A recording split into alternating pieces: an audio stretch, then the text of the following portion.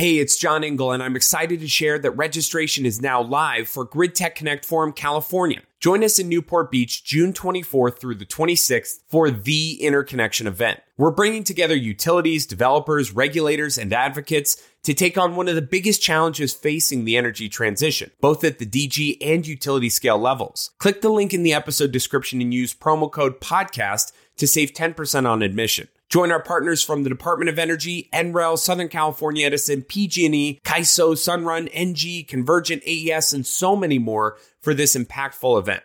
We'll see you there. We're not doing things the way we have done the past 100 years. We are trying to think differently. There's a lot of new technologies we're exploring and a lot of different ways of managing the grid. Whether by choice or not, the change of the world is coming. So I think if we keep all our minds open, we keep working forward on different ways of thinking on every side of the table, we're going to be able to hit those goals. A simple mention of the word can send shivers down a developer's spine. Interconnection. It's the boogeyman of the energy transition. Prolonged delays and exorbitant upgrade costs can doom projects before they even get off the ground. The interconnection slog may be the single biggest threat to national and local clean energy and climate goals. And the people critical to improving the process, developers, utilities, and regulators, don't always get along, to say the least. I'm John Engel, Content Director for Renewable Energy World. And this week on Factor This, we head to the Northeast for an intimate look at the challenges and opportunities facing distributed energy resource interconnection in the region. I'm joined by National Grid's Distributed Generation Ombudsperson, Michael Porcaro, Convergent Energy and Power Regulatory Affairs Manager, Emma Marshall-Torres, and Rhode Island PUC Commissioner, Abigail Anthony. They'll each be speaking at the Grid Tech Connect Forum Northeast in Newport, Rhode Island, October 23rd through the 25th. Listeners can get 20% off admission to the event by using the promo code PODCAST at checkout. Register today by clicking the link in the episode description. That's all next on Factor This from Renewable Energy World. So let's set the stage. As the deployment of distributed energy resources, DERs, continues to surge in the Northeast, the need for effective interconnection strategies has become increasingly critical. However, various challenges in integrating these resources into the grid have emerged, ranging from both technical complexity to regulatory hurdles. Improvements to the interconnection process will require unconventional and proactive collaboration and understanding among developers, utilities, and regulators. We're lucky to have each of those key stakeholder groups represented by this panel. So we'll get started real quick just with some overview questions and understanding of the challenge that faces this market. Emma, I would love to have you contextualize a little bit based on your experience through regulatory proceedings and convergence development process around the country, but more specifically in the Northeast market. How would you characterize the state of distributed generation interconnection today, and what are some of the bigger challenges that you face on the developer side? Yeah, thanks, John, and thanks, everyone. I would say, if you ask any developer, the challenge with interconnection is always time and money, right? And being able to reliably anticipate what those two variables will be in any process for any of your assets. I think across the Northeast, New England and New York, there are excellent policies in place. What we're dealing with now is how they're interpreted by each of the states, each of the utilities, each of the projects and the areas that all of these projects are interconnecting to, and to the popularity of these technologies and the volume of all of the projects coming into the queue. So I think that there's, in practice, this framework is excellent.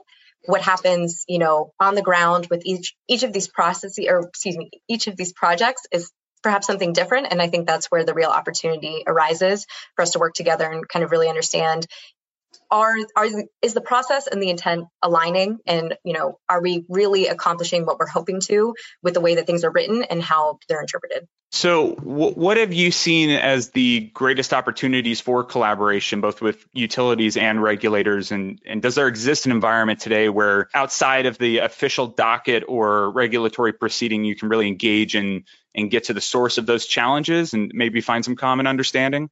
Selfishly, I work for an energy storage developer, so perhaps I'll lead with that example. But in Massachusetts, there is an energy storage interconnection review group. It's become so popular that I think the state is also looking at standing up just an interconnection review group. But it's just this forum that's separate from a docket. It's this ongoing discussion with utilities, entities from the state, industry, advocacy groups, and it's just a big functional dialogue. The New York also has something similar. They have the policy and the technical focused interconnection working groups, the IPWG and ITWG, respectively. But all of these forums kind of allow more of a conversational setting, and whether that's, like you said, something under a docket or something independent of a docket, like these groups, I think having that opportunity to just have a more discussion-based process is incredibly helpful. As someone who writes, prepares written comments for part of my job, sometimes it's difficult to convey, these concepts in writing and, really say, hey, like the process is written this way, but I had a project go through this, process and it got dinged for this, this, and that. And we got pushed to the back of the queue. And that means, a monetary effect of, this many hundreds of thousands of dollars, or, the project has been delayed for, a year and a half. And those are kind of the real examples that I think sometimes we miss when we speak very, loftily about these concepts. We kind of distance ourselves from the real on the ground effects of what that means for the projects that we're looking to get online. I would just add too that the cost allocations conversations, that's usually under a docket, but the cost allocation studies are often a really great intensive and definitely more technical process that kind of helps demystify interconnection costs and also presents an opportunity for stakeholders to assess whether that cost assignment is appropriate for everybody involved, not just developers in the utility, but also the state, ratepayers, and to see too if that methodology has the intended consequence. Again, is it being shouldered too much by one single party, and are we hurting kind of disproportionately one entity over the other? But I would say just working in this industry requires a certain willingness to iterate off of each other and have a degree of creativity. So I think that we need to invest in the grid and invest in each other. And so to ensure that we're making the most informed, safe, and progressive choices as possible. And I think that requires, the technical, formal conversations in a docket and in a written process, but also, just a more conversational element to it as well. Yeah, I appreciate that. And with cost allocation, over to Commissioner Anthony.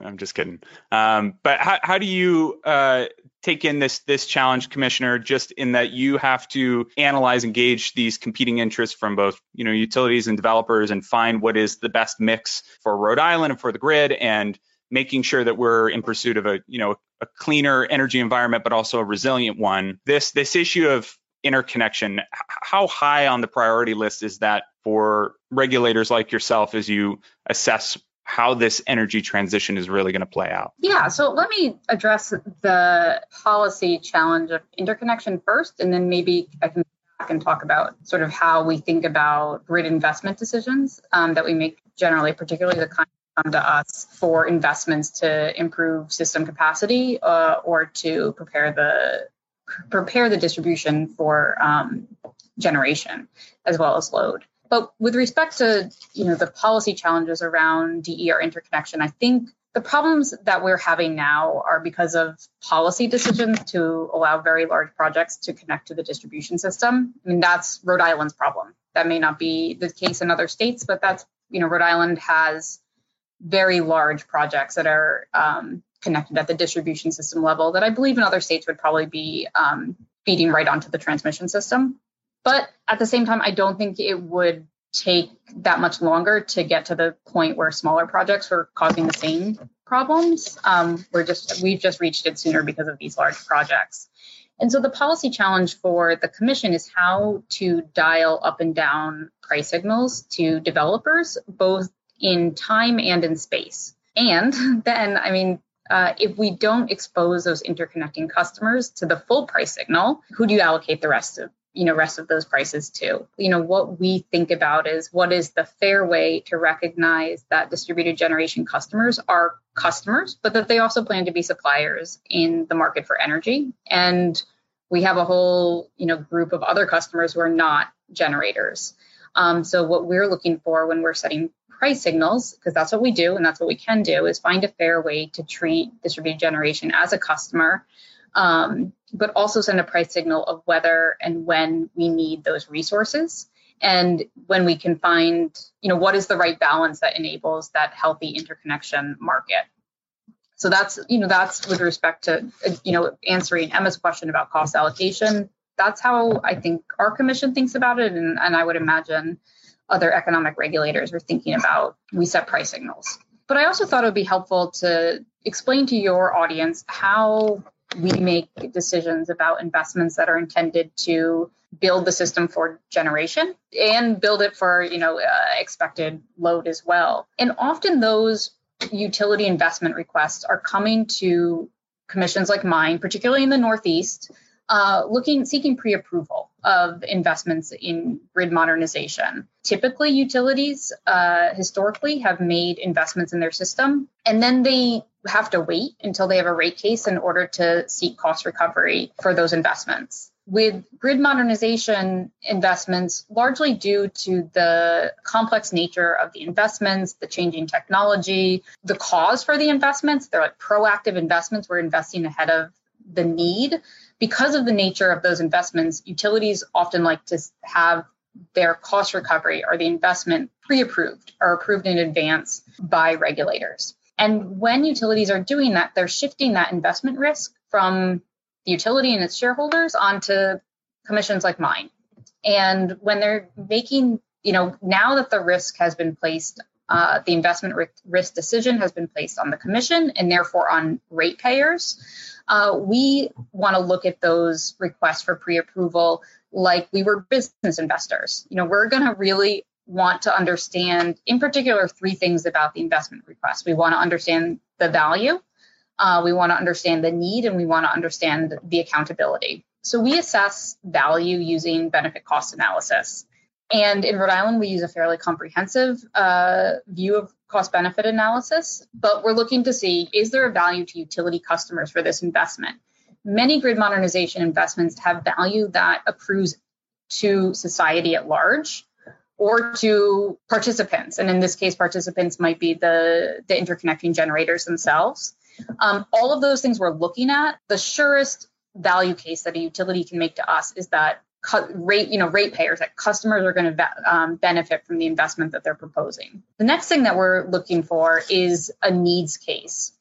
Is this investment needed to serve customers, to maintain reliability, and to keep people safe on the system? And the utility has to establish, even in an evidentiary case, that the investment is needed and that it's needed on a particular timeline. And that is much harder to do than it might sound. If you have an old system that is sort of lacking in investment, it might be easy to prove that you need a lot of investment in order to meet reliability standards or customer requirements or legal standards. But if you have a relatively new system or a system that has seen continuous investment, it's going to be a lot harder to make that case for need. So a decision that the Rhode Island Public Utilities Commission made earlier this year, and so I can talk about it, I think is a really good example of how hard it is to make that needs case for proactive investments in the system. In this case, the utility was seeking pre-approval in their annual capital investment plan for a large advanced recloser and grid modernization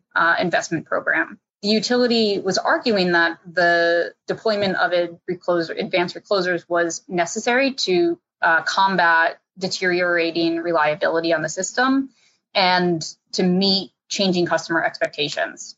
They hadn't provided any evidence in the case that customer expectations were changing. They did present evidence meant to show that reliability was declining, but some fairly simple, analysis showed that there was no trend in declining reliability. And in fact, this past year had been one of their most positive reliability experiences. So, it goes to show that it's really hard to make this case that there is a need for proactive investment.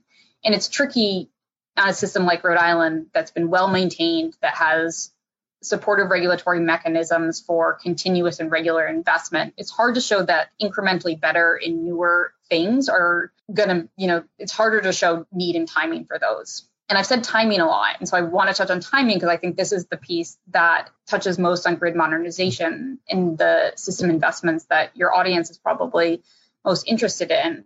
The timing of need is really important to whether we approve an investment or not.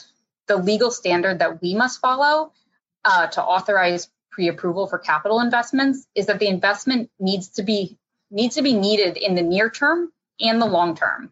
So in that same recent case I was talking about, the utility argued that it would need advanced sensors and advanced controls to manage load and generation levels that were expected in 2036. Now, since the utility is asking for my pre-approval, now the risk is on me as to whether that forecast for load and generation is going to materialize 15 years from now. The utility needed to make the case that the investment is needed now, because it isn't obvious that I'd want to make a capital investment now for something that might happen in 15 years.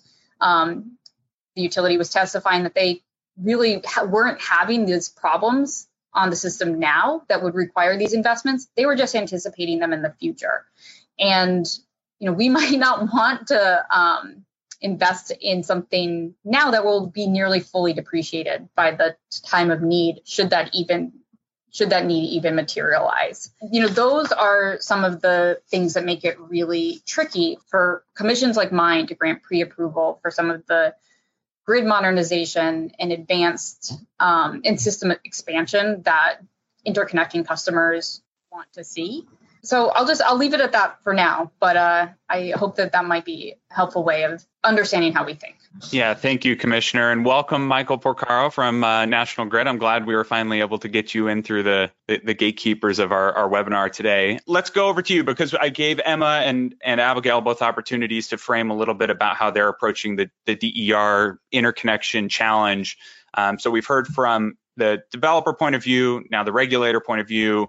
Michael, from the utility side of things, how big of an issue is this for you right now and your company as you're trying to not only address the challenges you have near term, like Commissioner Anthony was just talking about, but planning for what we know is just going to be this surge in the coming 10, 15 years, and making sure that a utility as crucial as National Grid is not flat-footed as that transition takes place? Yeah, no, thank you. So we do see it as a pretty big issue of how we're going to manage all these interconnections going forward. So I can talk a little bit about what National Grid's been seeing at the Massachusetts area, and discussing it with a lot of colleagues in different areas across the Northeast. I think everyone's kind of heading towards the same type of scenarios that we're seeing here. Like a lot of those other jurisdictions, it's where we have some really lucrative incentive programs and very aggressive energy targets in the area that want to drive a lot of the DER interconnections. Right now in Mass, there's over 4 gigawatts of solar that's currently installed, and that puts Mass in the number 3 spot for nationwide for total solar installed per square mile.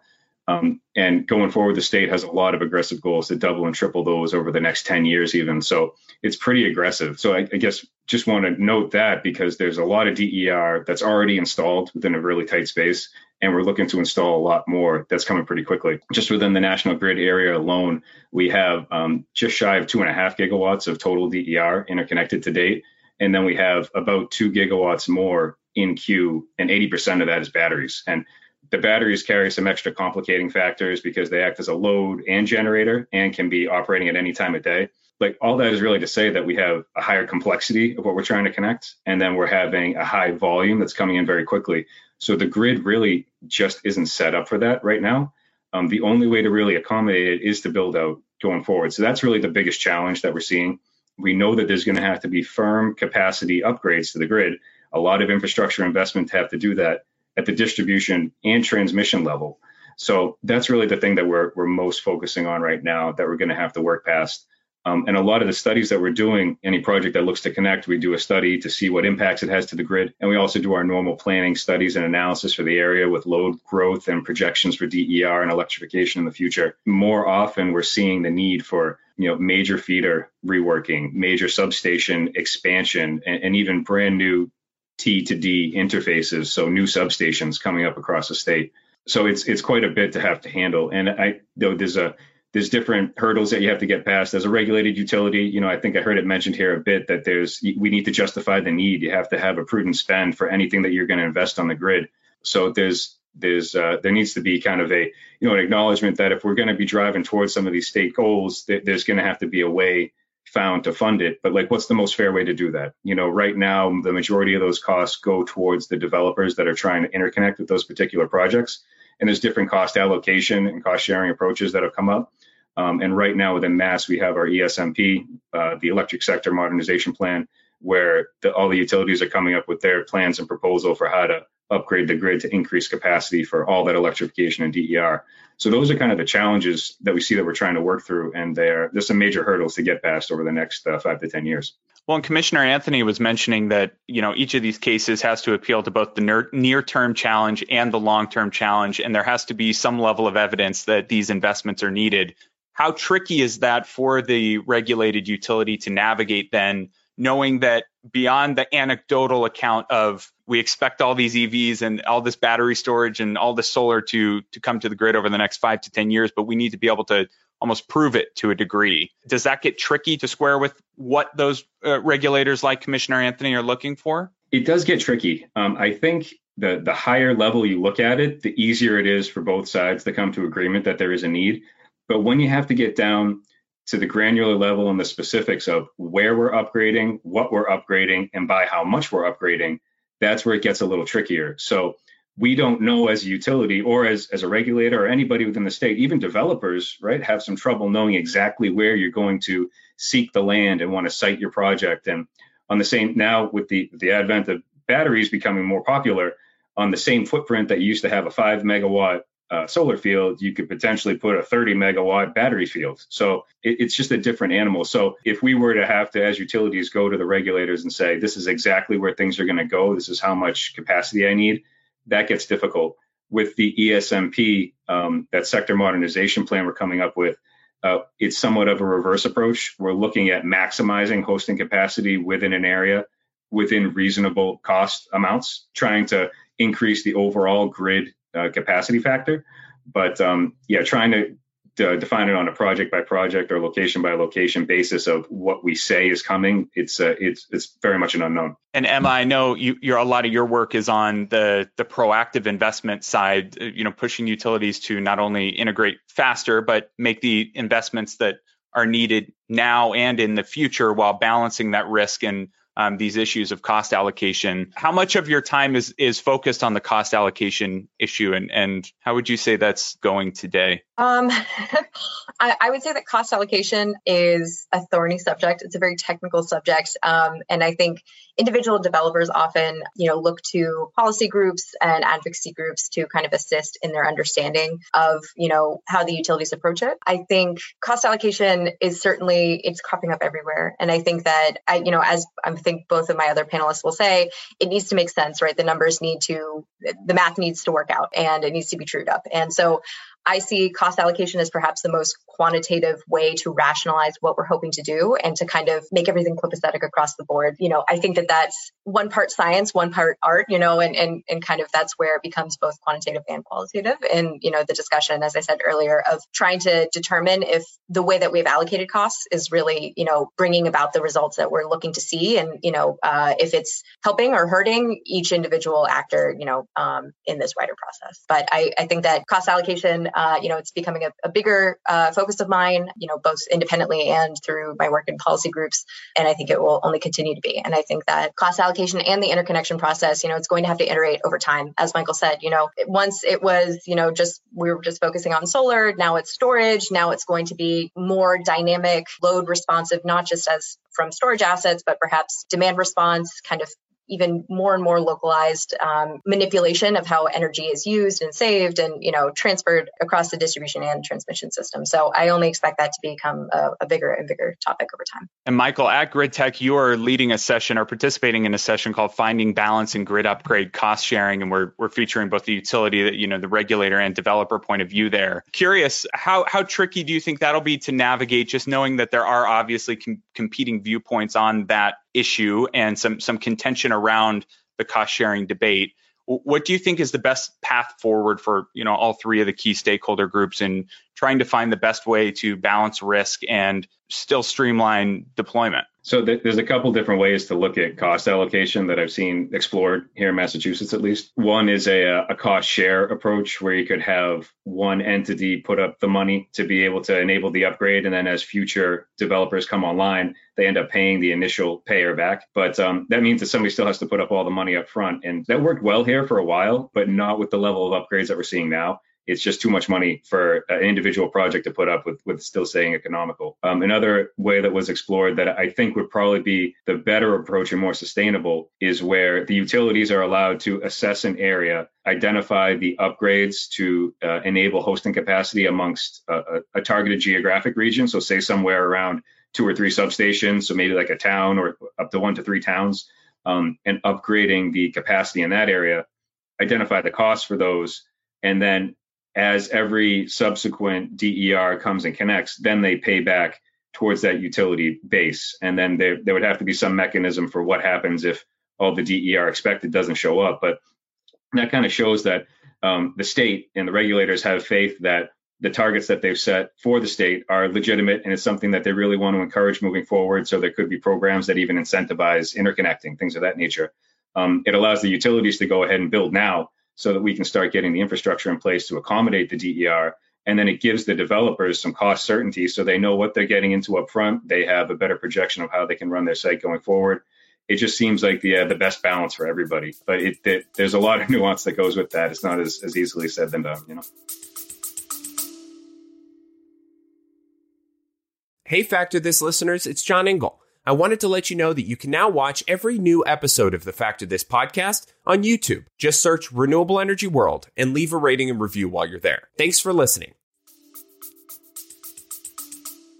Yeah, and Commissioner Anthony, if you can give us an idea of how you view the issue of cost allocation. I know we touched on it earlier, but how is Rhode Island approaching that debate and really where we find the balance and risk sharing? Well, I guess I would only just speak for myself, and generally what I try to do in all my decisions, and including those about interconnection, are assigning risk to the entity that can manage the risk. And, in some cases, for some investments, the risk is so large that it can only be managed by, society. There are some risks that can't be, can only be managed or can't be managed, so we socialize them. To what extent can the interconnecting customer manage the risk, manage the cost of the interconnection? To what extent can, as Michael was saying, when there's decisions being made about upgrading certain feeders, because that's where they anticipate generation is going to interconnect, to what extent can the risk be managed by the utility?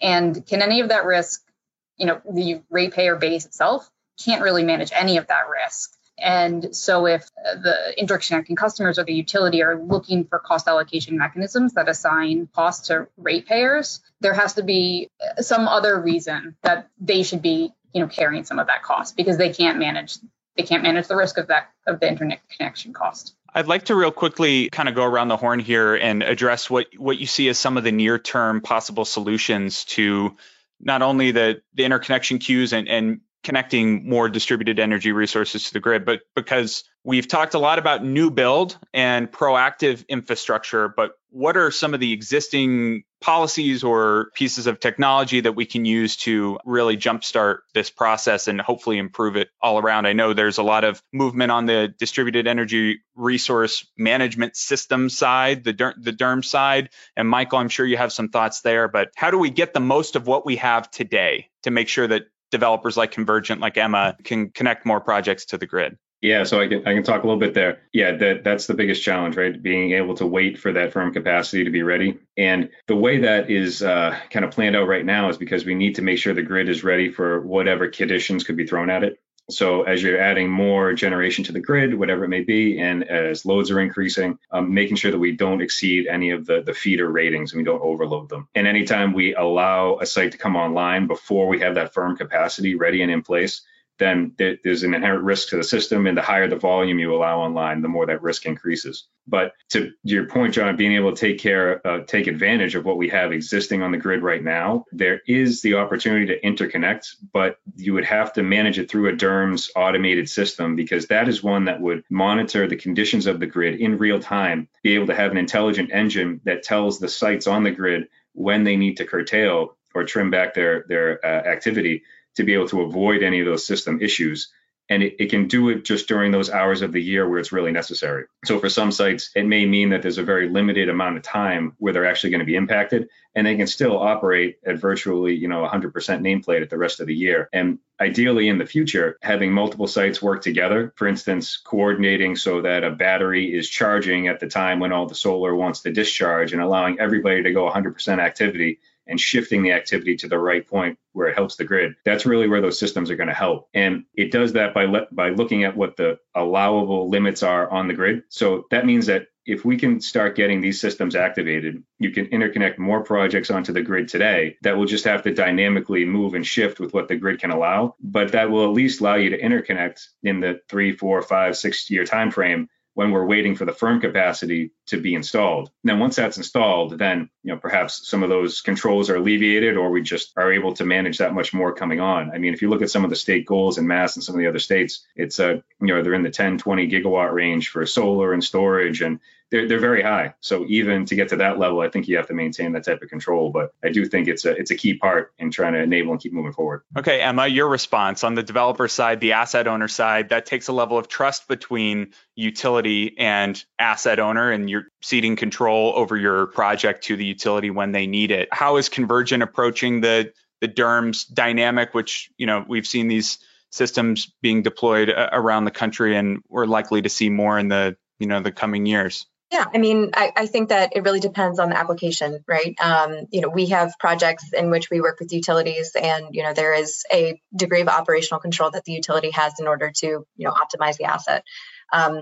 Whether or not that is the right stance to take across the board in a competitive program, I'm not sure. I think that there's an ongoing discussion, if we're just talking about batteries here, that there is kind of an innate, economic incentive to operate and optimize your battery along the lines of, peaks and valleys. So whether or not that needs to be an explicit policy, like an operational schedule, I think is up for discussion.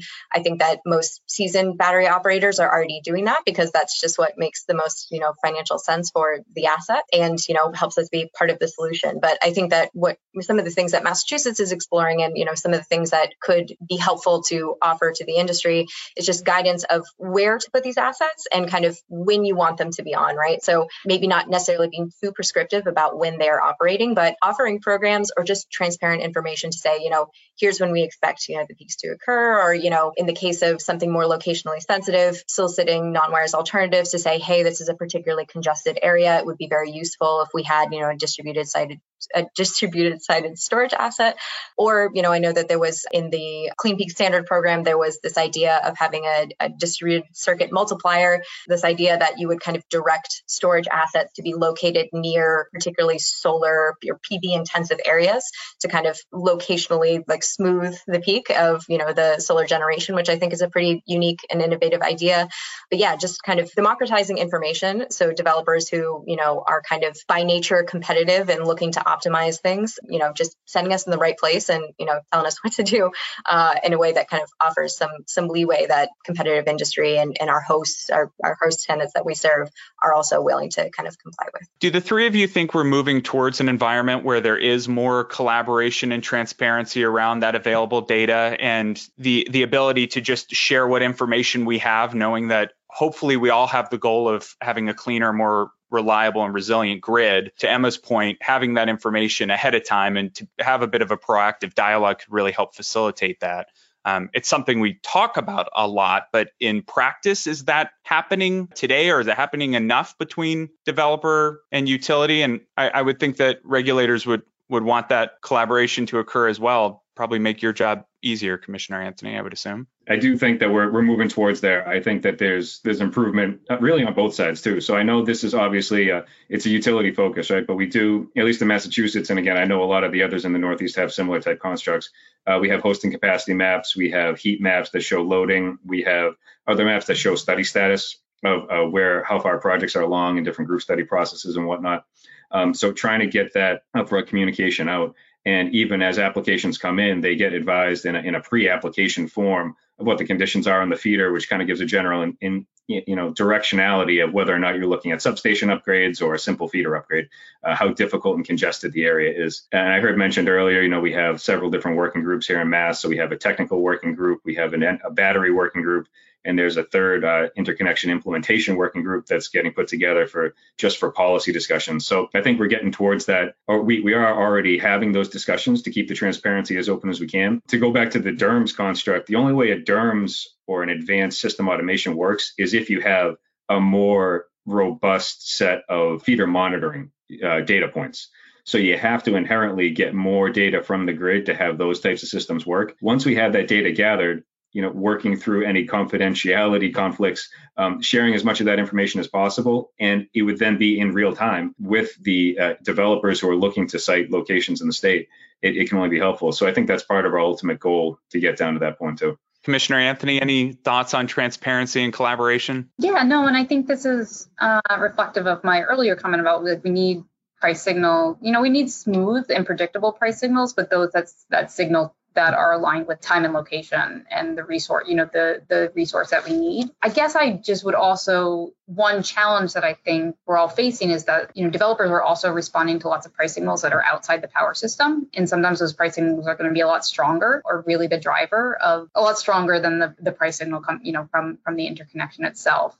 And so, yes, the utility system information and the transparency, that is helpful, but there are also lots of other price signals, including, the ones that we see the most are land prices. And that's where that people are responding to. And Michael is highlighting all of the arguments that National Grid and then Rhode Island Energy has been, made to our commission for their grid modernization investments. But I don't know how much a lot of that grid modernization is going to help us interconnect 50 megawatts in Western Rhode Island.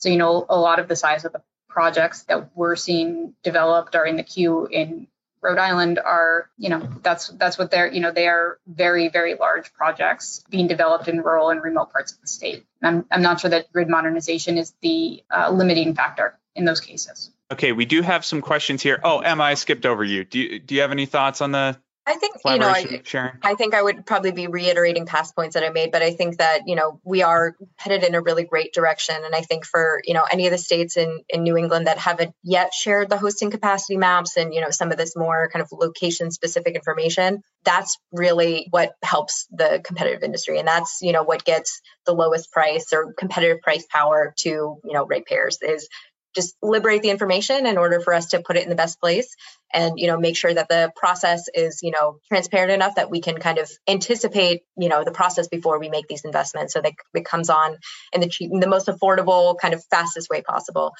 in order to meet these goals. But I will also say too, just, having these processes supplemented by those more conversational forums, like I mentioned, that's what helps, just again, make sure that the policy is in line with the intent. Okay, so we have about 15 minutes left and more than a dozen questions. This one's from Bria. She says, super interesting discussion. I would love to hear more about what data and information that utilities and regulators do not have access to today that would make it easier to quantify the need for proactive investment. We have data about everything on our grid, right? So we have data for what's happening for the loading on our feeders, the condition of our feeders and our substations. The piece of data that I think is missing and is tough to get our arms around from any side of the table is the exact location of where the solar is going to be located, where the batteries are going to be located. We need to know where on the grid the volume would show up to be able to know how to upgrade that portion of the grid. So all sections of the grid are not created equal. They've been built out and built up over time to a point of being reliable to accommodate the load in that area. Think about some place like Massachusetts. The western half of the state is more thinly populated than the eastern half. So there's a much more robust infrastructure to handle more megawatts on the east than in the west. However, when you go to the west, because it's more thinly populated, land is more readily available. And that's where the 5, 10, 12, 20 megawatt solar farms want to show up, which is understandable, but the infrastructure is not there to handle that because the load never warranted it before. So does that mean we build out the entire western half of the state where, it's not clear exactly where you target? I mean, that's why I was saying earlier, the higher level you consider it, the more apparent it becomes what needs to happen. But when you try to say exactly where you got to build out, it's tough to be able to justify that spend of that one substation that's going to cost $30 million in saying that we will get all the DER realized through that. I'm going to adjust this next question to appeal more broadly to the Northeast region, but this comes from Arturo. He's asking about non-wires alternatives and grid enhancing technologies and how the Northeast is approaching both GETs and NWAs. I think, Emma, do you have some non-wires alternatives projects? Yes. Yeah. I mean, I think that New England or the Northeast is a really great candidate area, right? Just the small footprint, really dense development, and in some areas, kind of an aversion to kind of bigger infrastructure projects. So I would say that, across the United States, the Northeast is probably one of the more advanced regions for non-wires alternatives because there is a baseline understanding of the value and the ability for certain technologies to provide that service. I think that we still have a ways to go. And I think that there's, certainly a wider possible application area across the Northeast for non-wires alternatives. I think that often, batteries, which are frequently used for non-wires alternatives, one of the bigger technologies for that application, I think kind of get caught up in the same rhetoric that normal batteries, kind of like smaller batteries that are, on the distribution system. There's still a ways to go to kind of educate the broader public of, how we look at non-wires alternatives and how they are used and how they should be valued. So big part of my job, but very excited that I think, Maine has a non-wires alternative coordinator. I believe that Rhode Island also has a non-wires alternative project. And then, certainly a whole host in New York and Massachusetts. So definitely think that there's more potential, especially as, the distribution system becomes increasingly, more load intensive with the electrification of everything. So, and I'd be happy to share our experience with non-wires in Rhode Island and just some of my reflections on it.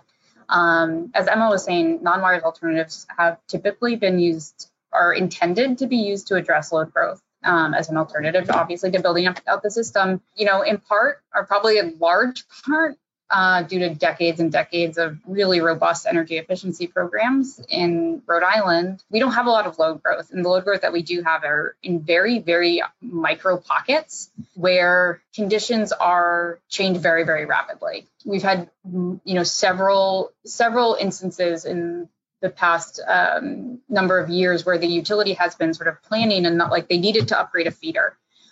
They went through the non-wires process. They identified the potential to use a non-wires alternative to address a feeder upgrade. But as the progress progressed, as the project progressed, the utility, for example, reran their load forecast and the need sort of disappeared. Once they updated their loads, the load was no longer there. It didn't even need the project. Or Tiverton and Little Compton, they were progressing towards a battery solution, and then a DER came onto the system there and eliminated the need for the non-wires alternative. So I think that non-wires alternatives are very useful in areas that have unique geographies where a traditional project is significantly more expensive because of the geography. And Emma, you mentioned Maine, and I think a lot of people go to the Booth Bay Harbor, example where they were otherwise going to have to run like an 18-mile transmission line down a long peninsula.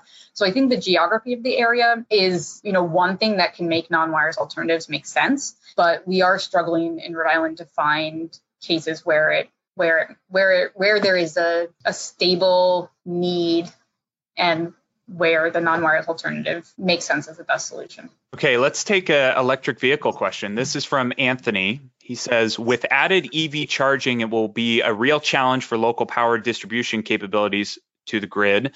Does this drive significantly the grid infrastructure decisions and approvals? And do you provide additional incentives or easier approval for microgrids to take on that challenge of EV load growth?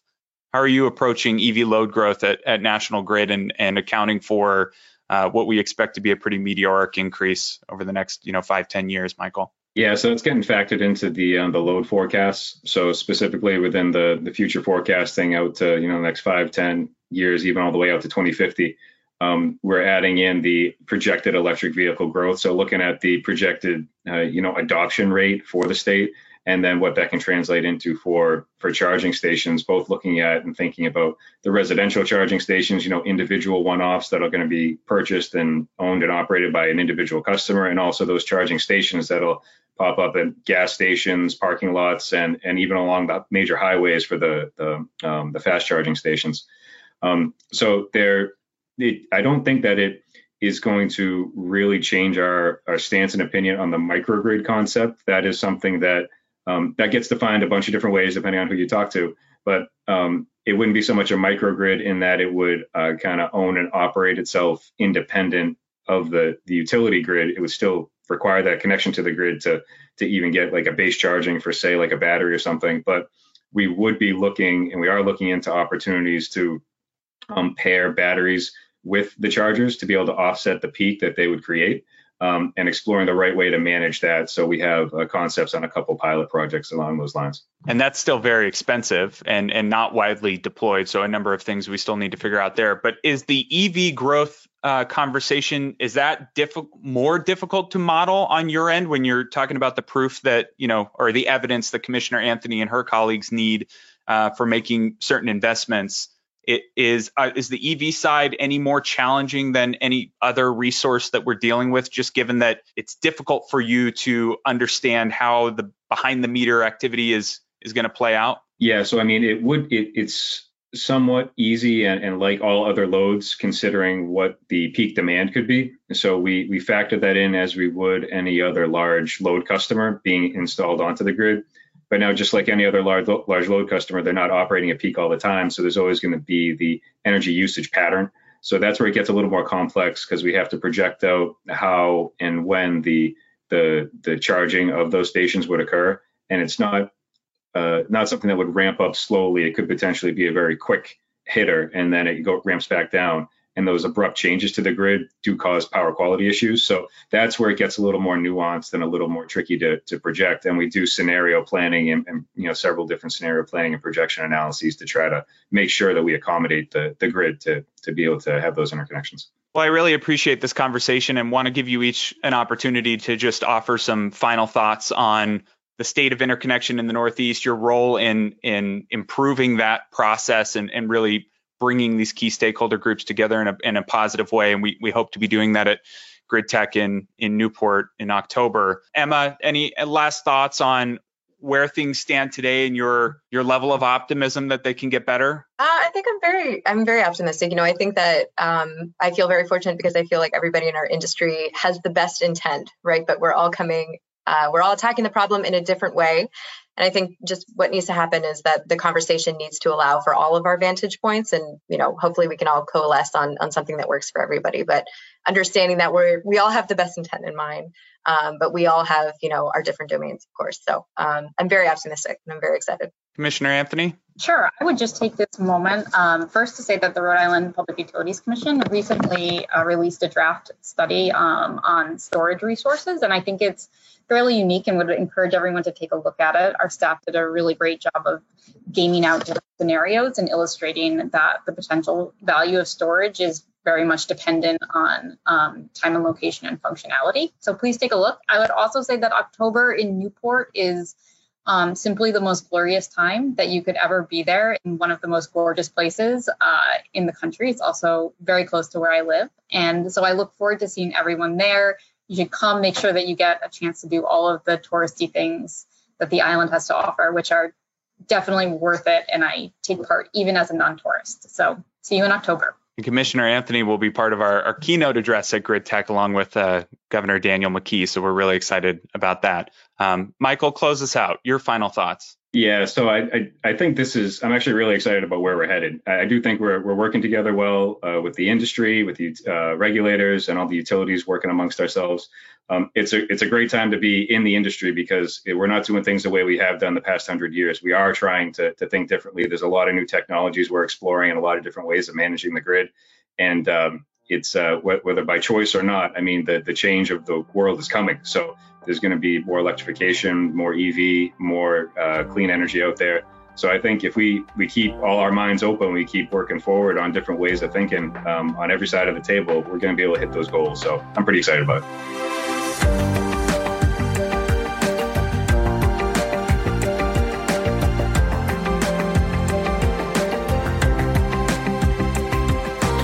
Thanks again to Michael Porcaro, Emma Marshall-Torres, and Abigail Anthony for joining the podcast. Hear from each of them and so many more industry leaders at the Grid Tech Connect Forum Northeast in Newport, Rhode Island, October 23rd through the 25th. Click the link in the episode description to register today and use promo code PODCAST at checkout to save 20%. Factor This is a production of Renewable Energy World and Clarion Energy. Join us every Monday as we break down solar's biggest stories with industry leaders who actually move the needle.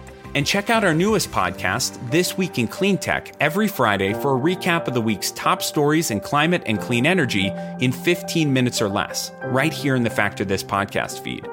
Thanks for listening, and we'll see you next time on Factor This from Renewable Energy World.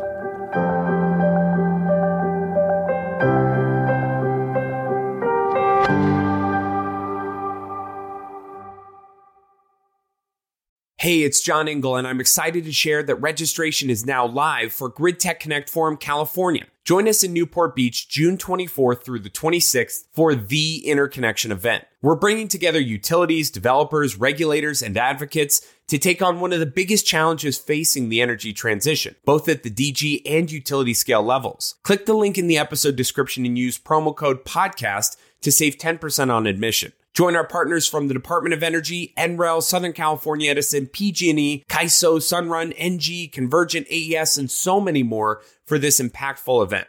We'll see you there.